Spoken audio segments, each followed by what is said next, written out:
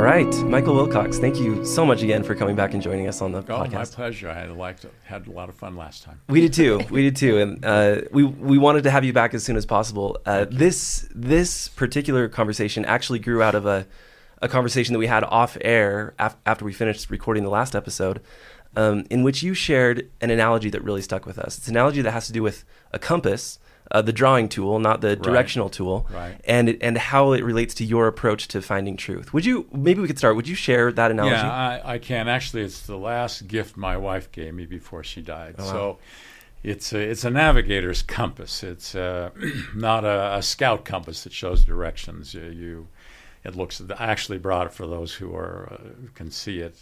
A navigator's compass has 2 feet. And one of those feet I call the fixed foot. And one of them I call the searching foot. And maybe I love the compass because when I was a little boy, I couldn't draw a circle to save my soul. And a teacher gave me a compass. And she said, if you'll just fix the foot, if you'll just plant the one foot, and there's a little lead in the other one, you'll be able to draw a perfect circle. I was a little bit unbelieving at first, but I did draw a perfect circle. And then for the next months, I went circle crazy. I drew circles on everything.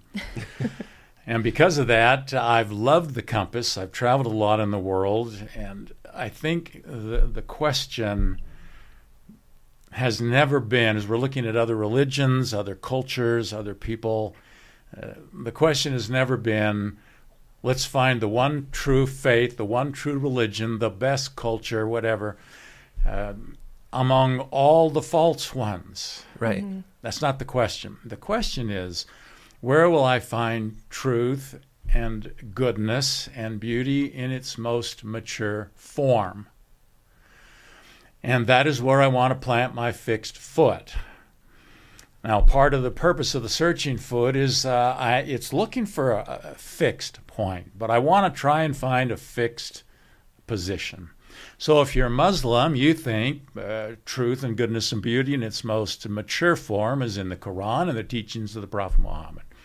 If you're Buddhist, it's in the Dhammapada and the teachings, the Eightfold Path of the Buddha. If you're Catholic, you fix your foot. You think it's in the teachings of Jesus of Nazareth, as those teachings are passed down through Catholic tradition.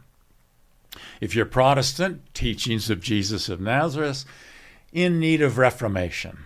Mm-hmm. If you're Latter-day Saint, we believe it's in the teachings of Jesus of Nazareth, as seen through the lens of the Restoration. So I fix that. I fix that foot. Now I have this other foot that I call the searching foot, that wants, that yearns, that reaches for all truth, all goodness, all beauty, wherever it can find it.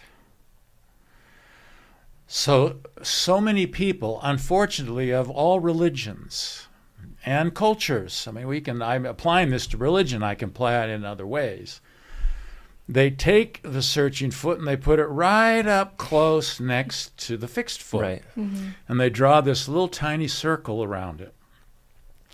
For a number of reasons. Maybe they don't think there's anything out there. We have it all. Maybe they're afraid of what's out there. Maybe they're too lazy to look for what's out there. Maybe a lot of reasons why people don't. But what we want to do as Latter-day Saints, as Christians, is to reach out. I just want to stretch that searching foot as far as I can and draw the biggest circle. Now, I haven't moved my fixed foot, so I don't have to think, not to fear what's out there. I can stay planted. But I want to reach out and see. And I will find that as I reach out, I have found in life that there will be some things other faiths, other cultures, other approaches to life may do better than I do. Head of the Harvard Divinity School, Kristen Stendhal, called that holy envy. Mm-hmm. Yeah. There are things that they may do better than me. And it will enhance and enrich all that I have. So I've tried to do that in my life. I think I started out life very narrow. I think probably most of us do, with small circles. God spoke to the Old Testament prophets. Jesus came, the apostles. We had, for Latter-day Saints, a Book of Mormon. There's a restoration. We'll give a little credit to the reformers, but it's a fairly small understanding of God's interaction with man. And yet we say he loves all his children. So now I would say God has been speaking to his children all the time, every way he can, everywhere. And if I can't hear the voice of an apostle or a prophet, maybe I can hear the voice of a sage or a philosopher or a poet or a playwright or an artist, or in the lives of beautiful men and women. So that's kind of my approach. There will be times I can't reach out far enough. I'll have to move my fixed foot. I'll have to give up something if I'm going to accept another. There are limits. I want a broad circle, but there are certainly going to be things that I can't embrace without giving something up else. Yeah. Anyway, I hope that's it's so good. Yeah. what you're looking for. Yes, I just can feel my soul just light up with this idea. I love this metaphor. I wondered if you would talk specifically about those of us who have our fixed foot in the restoration, and what do we have inside our tradition that sort of feels like permission to seek forgiveness? Because I think we have a lot of, specifically restoration scripture that talks about this idea, but then on the other hand, we have language like the fullness of the gospel, and I think there's another way to think about our tradition as complete, that we have it all. That isn't that literally what we mean by fullness of the gospel, that that's what's special about it, that we don't need anything else. So would you talk about how you reconcile both of those? Reconcile. We take the phrase fullness of the gospel. There's another phrase we use in the church, in the scriptures, that I think has equal weight. It's the dispensation of the fullness of times. The fullness of times.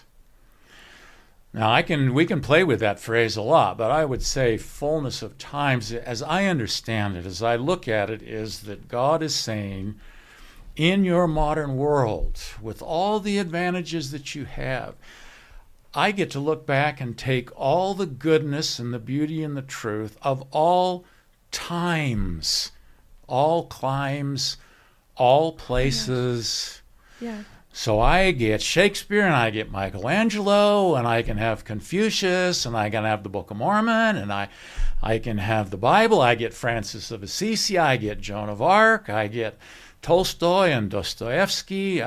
I get all this richness and fullness of God's interaction with man in not just the religious realm. Mm-hmm.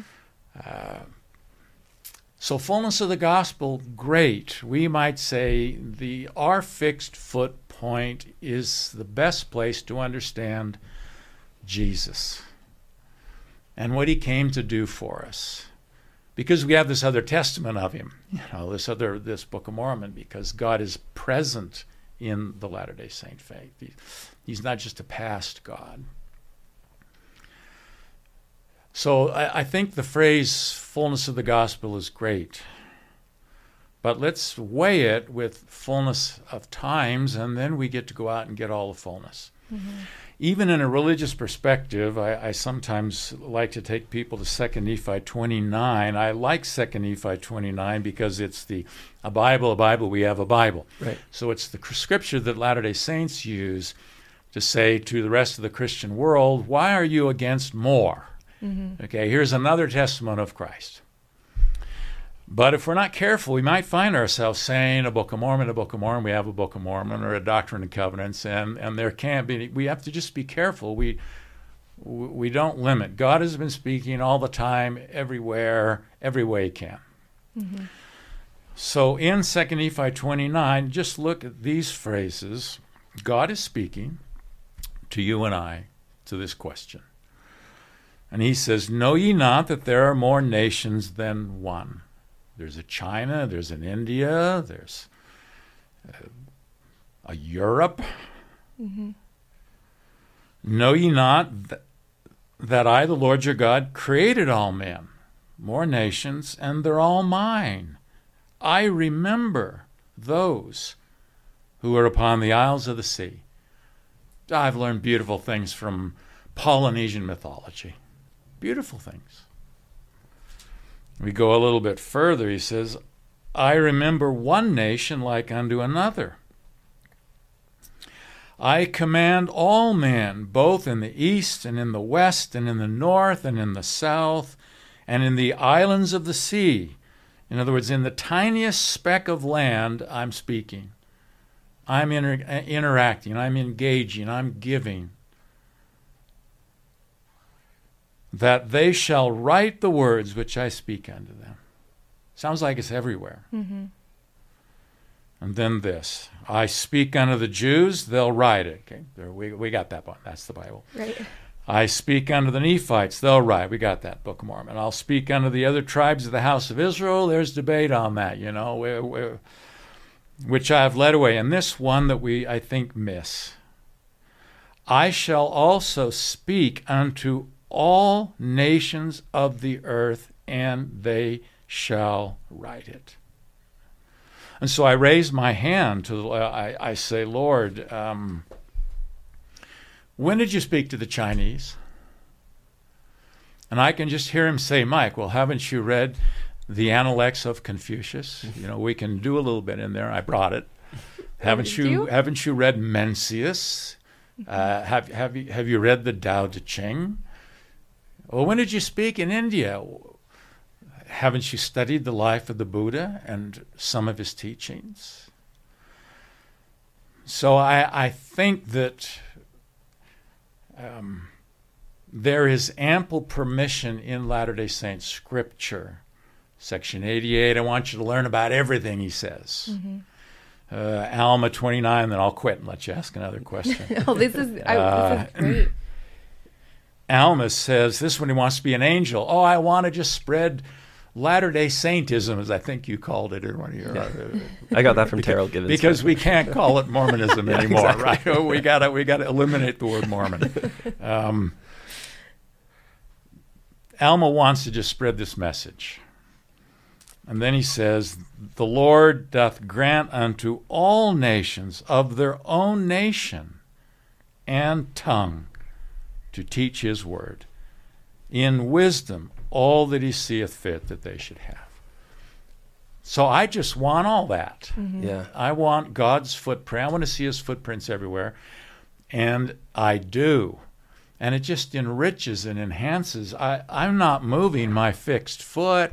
Mm-hmm. I may have to adjust it a little bit. Yeah. Okay? And we do missionary work because we're hoping people will move the fixed foot. We say, we believe we have the best fixing point, the most stable solid, which will enable you to embrace and correlate and mingle together and live by all the goodness and truth and beauty in the world. That's what we say. But we certainly don't say, see our little circle? Right. This is it. Yeah. Okay. I love that you say that, if you can't hear these words, you may hear it from a sage or from art or from music. And back to 2 Nephi, just a few chapters later in chapter 31, he says that God will speak in the language or according to the language and understanding of the people. And I love the idea that maybe that means not language. Maybe that means that God reaches you through music or through art, and so that just is one more layer of exploration that I think sounds really interesting, because we talk about the apostasy, there was all this darkness and there were no holy books, and but I think Fiona Givens was the one who pointed this out, that if you're looking for more than holy books, holy books from Europe or from Jerusalem or the United States or the Americas, then you have this whole other world of art that God was reaching his people through. And so you have this book, 10 Great Souls I Want to Meet in Heaven. And I love the prologue of this book. I want the prologue to also be its own book, because it really hits on all of these points that you're making. And I love that you ask why, you say, surely God would speak to humanity through every voice. like every voice, and that won't necessarily, I don't think that necessarily has to be text. And I just love entertaining that idea. Like, how else is God trying to reach humanity? Yeah, God's voice is like an orchestra, and apostles and prophets. Yeah, maybe they're the violins; they dominate. But we have other things out there, and the greatest sermon I think that has ever been preached on the dignity of man is Michelangelo's David. You know, to stand and look at that, and I get to do it. I feel guilty. I get to do it often. It's a solemn religious experience. This is man. This is God's noblest creation. Forward-looking, strong, dignified, self-assured. The highest thing God created. If I were on an island and I couldn't take Scripture with me, I'd take Shakespeare. You know, there isn't anything better for understanding the human experience. I underline Shakespeare as much as the Bible, as the Book of Mormon. He's beautiful. So yeah, there's a lot of voices, and we want to hear them all. I want the whole orchestra, if I can get it.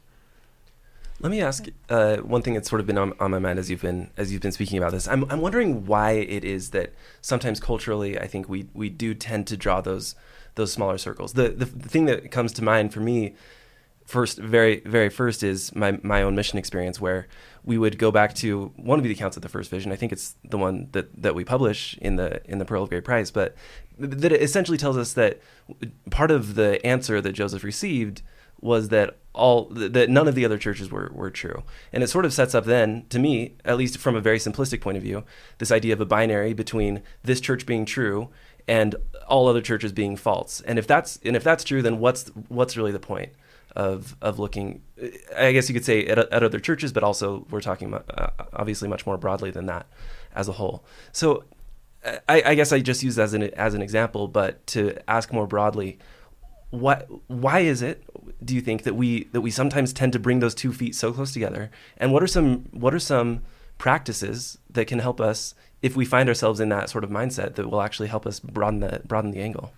Well, I think part of the reasons we tend to draw a smaller circle is for years the church was under attack. And you're defensive. And when you're defensive, you put your fists up. Yes. You're defending what you have. And you can't look at what others have under those circumstances. Now, I don't know, in this context, we want to go into maybe why the Lord would have said some of the specific Christian doctrines that Joseph Smith is going to clarify, that would cause the Lord to say, I really don't want you to go after these. He's in a New England environment, for instance, and I hate to ever criticize other doctrines or ideas. But the idea that God has elected just a few people for salvation, everybody else is going to be damned. If you are God and you are loving and you're doing what I'm claiming he's doing here, speaking every way he can to everybody, I don't want to worship that kind of God, that restrictive of God. You know, I've talked to other Christian people who are absolutely certain that no Muslim, no Buddhist, no Latter-day Saint has any hope at all whatsoever of heaven. So I can understand the Lord's instruction to Joseph about be careful of the other faith. And I think he's saying be careful of it because they have a very small circle. And we don't want to make the same mistake of having a very small circle. Yeah. But when you're on the defensive, you tend to defend what you have. Islam, in a sense, is going through this a little bit. Fundamentalism arises out of often you feel you're under attack. Yeah. So we're not so much under attack now. We're more comfortable with ourselves. We're more comfortable in interacting with people. And because of that, we're a little freer to go out and look. I think we have a tendency to too much to quote ourselves. Mm-hmm. If I can say it that way. We do love to quote ourselves, yes. I love the ensign. I don't want to be critical of any church, certainly not my own. But if I'm going to be critical of a faith, better that I be critical of my own than somebody else's, okay? So maybe it's just my own observation, but we just tend to quote ourselves exclusively. If I read the ensign, occasionally Elder Holland maybe will quote a great literary master or something. So when I have written and when I teach, deliberately, I don't quote us. It's just a habit that I'm not going to quote us. And sometimes when I publish something with Deseret Book, I'll get a new editor that doesn't know this about me. I mean, I'll quote a few things if I need it. But I consciously try not to quote us. Not that I don't think we have great things to say. I just want people to reach out with a searching foot a little bit more. Yeah. And a new editor will say, well, you need to quote the brethren or something, and I'll have to explain to them, that if I can quote Confucius or Francis of Assisi or Tolstoy or Dostoevsky or Dickens, or David Livingstone,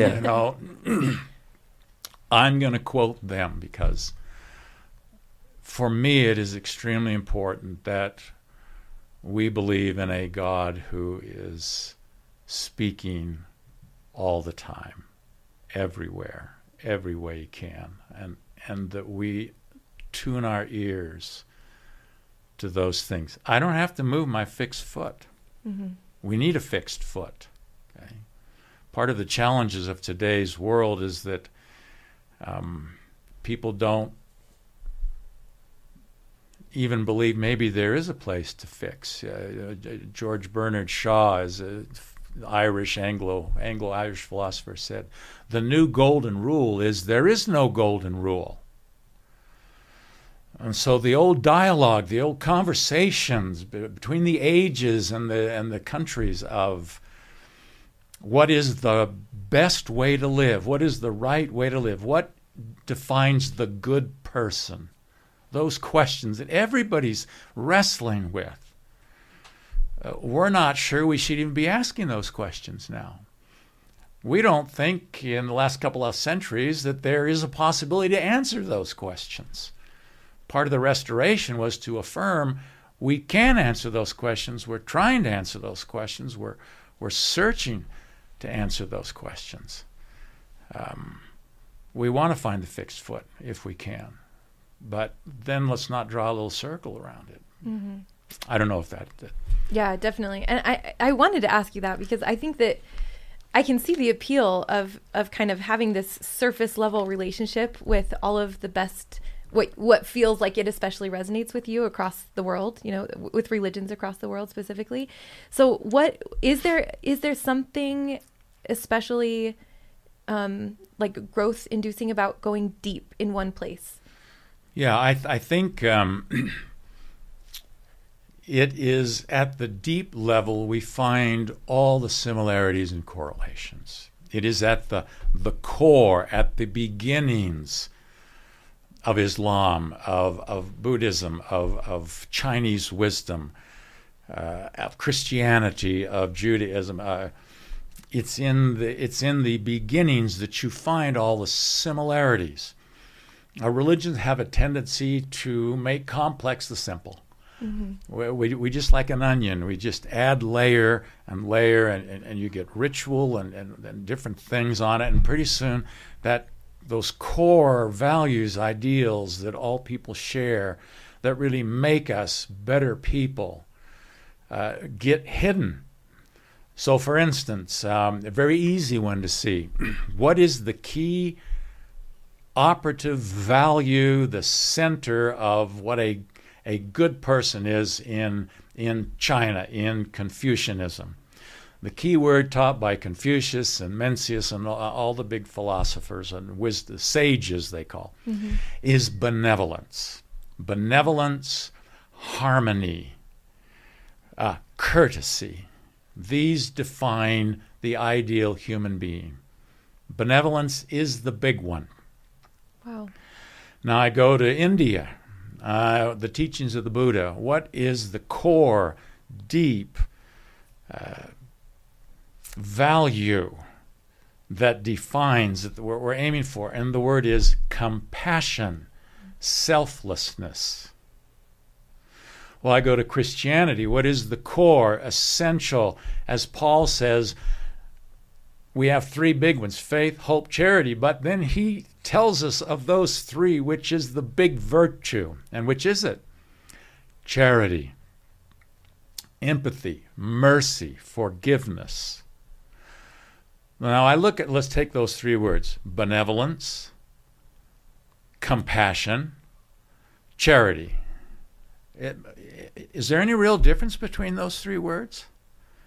Those words are the same. So in the core, when I go deeper, when I peel the layers back and I get past the outer forms that religion develops, I will find beautiful, deep things. Great minds, great hearts, I've discovered as I've tried to look for God's voice everywhere. Great minds, great hearts. For them, the similarities are always more important than the differences. For small minds and small hearts, the differences are always more important than the similarities. And that, you can write that down in stone. You are going to find that every single time. So we want large minds and large hearts. I actually brought this. Maybe you have another question that I when I go to China, I like to stop in Xi'an. There's a stela, or a stone. There are words in China worth writing on stone. There are words in all cultures worth writing on stone. And there's a little temple to Confucius, actually, where they have all the great Chinese classics in stone engraved. Wow.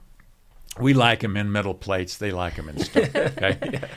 And when Christianity entered China, the year is 633 when this is written. It's still there. It's one of the great treasures of China.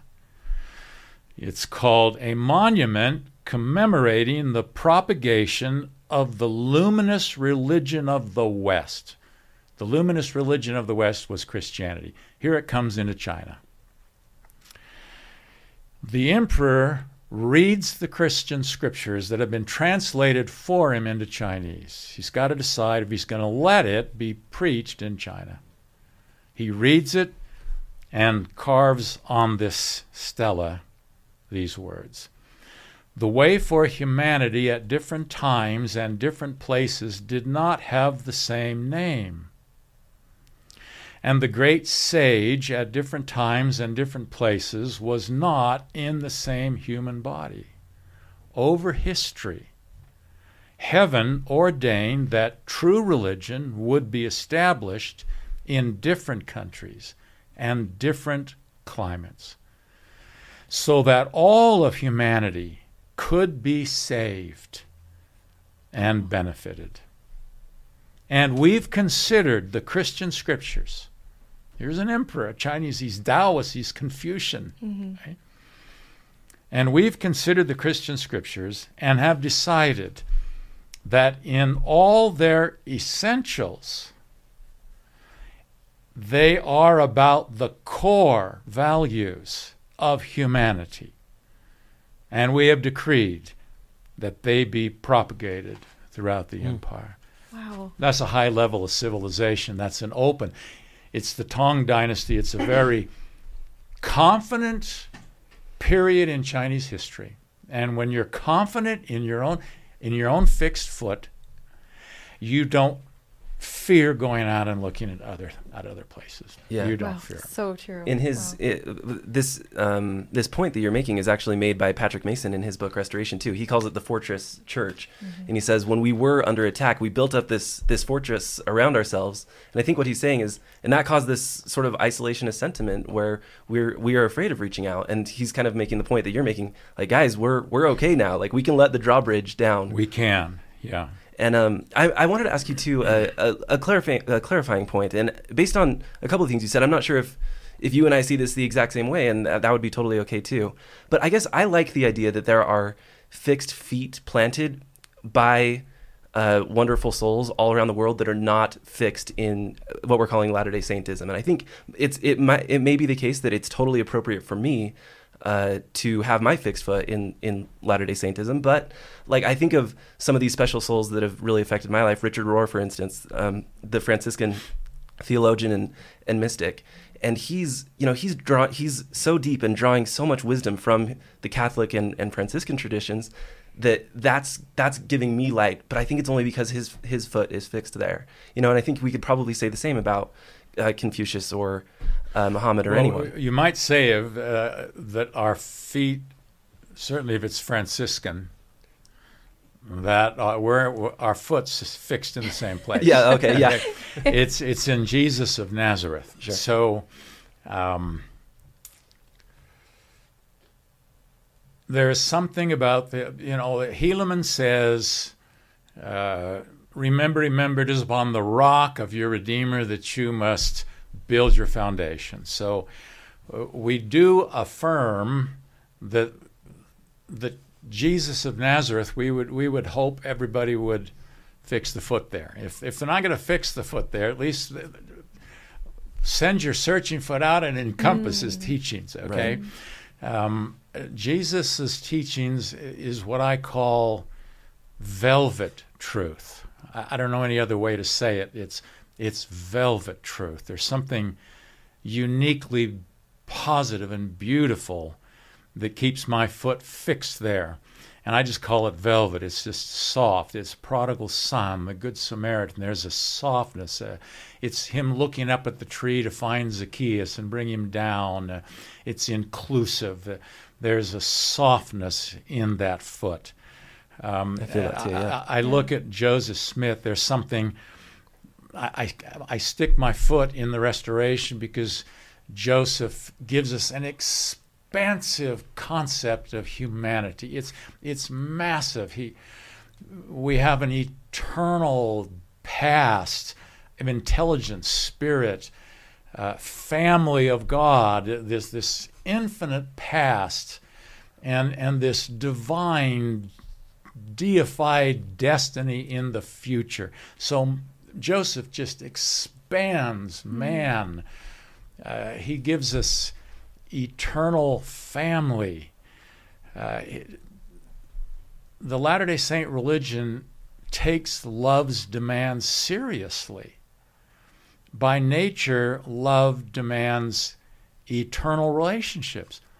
All the love songs are all about it, right? All the poetry is about it.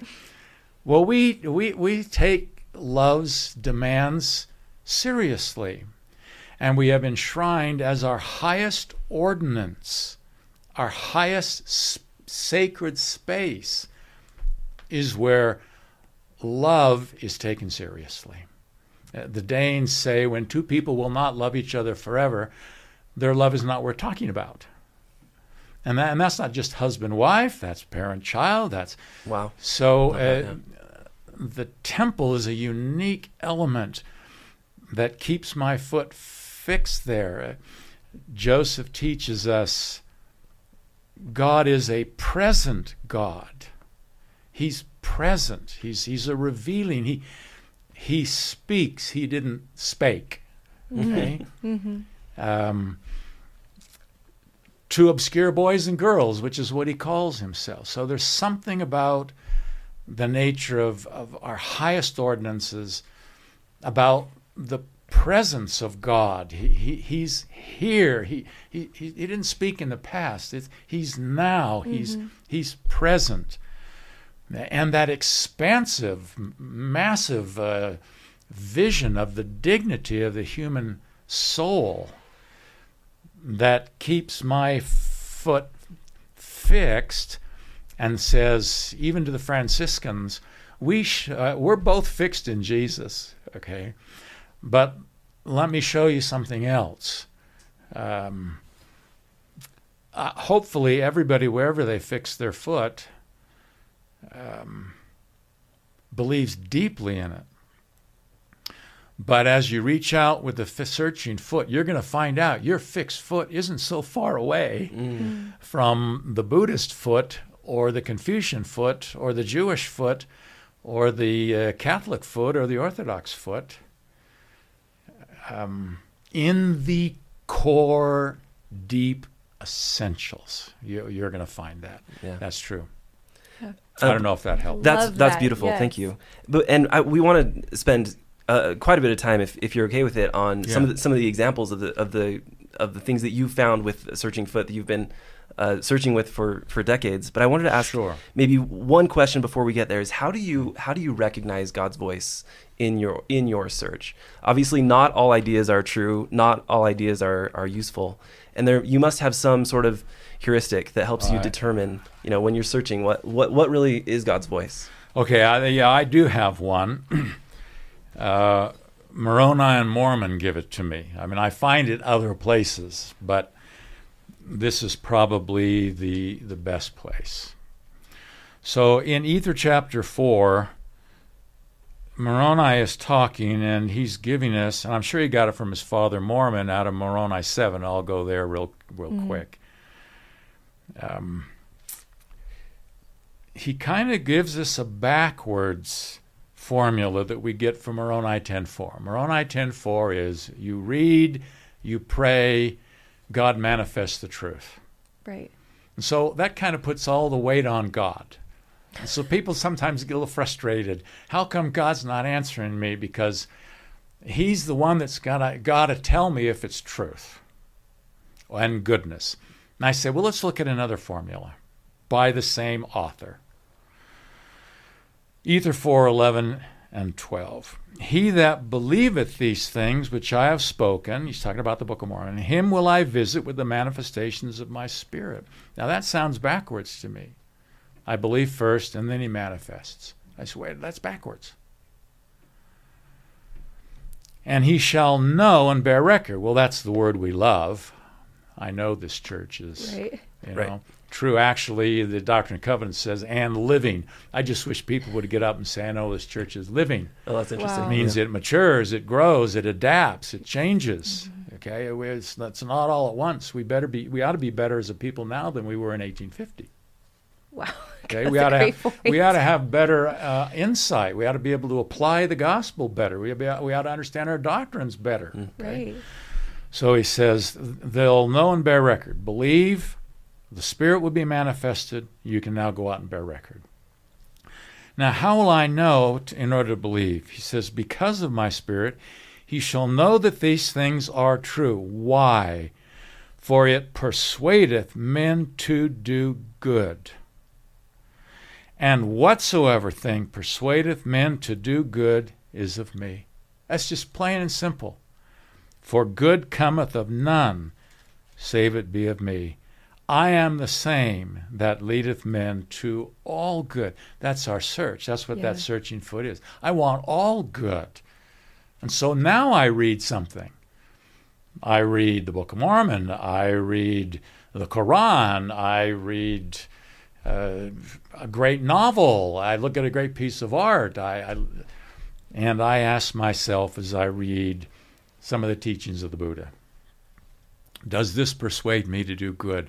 Or of a Catholic saint, does this persuade me to do good? And if I read the Book of Mormon, my answer is, well, yes. It's obviously persuading men to do good. So what do I know? It's of God. Yeah. And I do that with everything. Section 91, the Lord says, do that with the Apocrypha. Because Joseph is saying, do I need to straighten out the Apocrypha, which is in a Catholic Bible and not in a Protestant Bible? And the Lord says, no, you don't need to do it. People have the Spirit. They can read it. And if they read it with the Spirit, they'll find benefit in it. I just say that's true of everything. In Moroni 7, he just really emphasizes that same thing. That which is of God, I get two more verbs.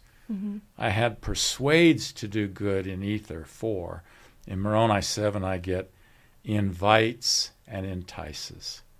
Lovely, lovely verbs. Persuade, invite, entice. That which is of God invites and entices to do good continually. Wherefore, everything which inviteth and enticeth to do good, and to love God, and to serve Him, is inspired of God. Now, you can't read about Francis of Assisi or Patrick of Ireland and not see somebody who's inviting and enticing and persuading you to do good, to love God, and to serve Him. And so what do I know about those people? That doesn't mean everything they do I embrace. You know, there are everything Latter-day Saint prophets say and do isn't always the best.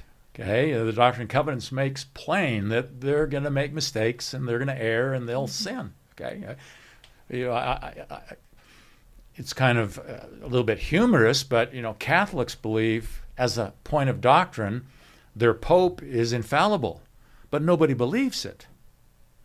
Mormons admit that their prophets are not infallible, but nobody believes Right. that either. Right. Okay, so At least not currently, right? Like that. I think we are so uncomfortable with that idea with current leadership. You know, like we're getting more and more comfortable saying, "Oh, you know, it was yeah, a we long just time ago." And let people be human. Let them make Yeah. a few mistakes, not say things exactly the way they want. Right. You know, they're going to be Yeah. right 9 out of 10 times. right, So then he goes on, it is given unto you to judge. You judge. And what do I have to judge? Does it invite, persuade, and entice me to do good, to be good, to love God, to serve my fellow man, that ye may know good from evil? And the way to judge is as plain, that ye may know with a perfect knowledge as the daylight is from the dark night. Okay? I show unto you the way to judge. He really is pounding this into us, isn't he? Everything which inviteth to do good and persuade to believe in Christ is sent forth by the power and the gift of Christ and God. So I just have to read, and I can hear God say to me, Mike, does this persuade and entice and invite you to do good and to be good and to love and to serve? And I say, yes, Lord. Then what do you know? It's of you. wow, Now, if you want to make a hierarchy of, well, but my scriptures are going to be a little bit higher than my Shakespeare, or you know, or something. But that's how I do it. That's the question I'm asking. yeah. That's such a simple litmus test. I love it. Very simple. Yeah. And then I get to incorporate it. I get to marry it to my religion. Yes. It becomes one of the children of Latter-day Saintism, if that's our new phrase. I get to incorporate Saint Teresa's teachings on prayer. It's a beautiful teachings on prayer. I get to own it. It's mine. Yeah. I don't have to be afraid of it and say, well, a Catholic saint did that, so I've turned. No, I say it invites and persuades, entices me to do good, and therefore it belongs to me. Yeah. Yeah. Because And it belongs to my God. Yes, yeah, and wasn't Joseph Smith such a good example of that? Like he was just that's what he did, just like gathering truth and asking people to do the same. Let it come from where it may, or what do you remember Joseph's mind was expansive. Yeah. Yeah. Thy mind, O man, if thou wouldst lead a soul unto salvation, must stretch, he said, as high as the utmost heavens and search into the darkest abyss and the broad expanse of eternity. Wow. That's what we want to do. As high as you can go, as low, from the top to the bottom, and as broad as you can look, you're going to look. And I still get to do what? I'm still fixed. Yeah. Okay, I'm still fixed, but I'm enriching my fixed point. Right. Because when I go to God, I want my circle to contain all the good that I possibly could gather on earth. I want to see Him everywhere, as Edna St. Vincent Millay said in a poem, I can put my finger between the blades of grass and find God. All right, thanks so much for listening. We hope that you enjoyed the first part of this 2-part conversation with Michael Wilcox. Like I mentioned, in next week's episode, we'll jump into several specific books and ideas from traditions around the world that really resonated with us as Latter-day Saints. And as always, if Faith Matters content is resonating with you and you get the chance, we would love for you to leave us a review on Apple Podcasts or whatever platform you listen on. It really helps us to get the word out about Faith Matters, and we really appreciate the support. Thanks so much for listening, and as always, you can check out more at faithmatters.org.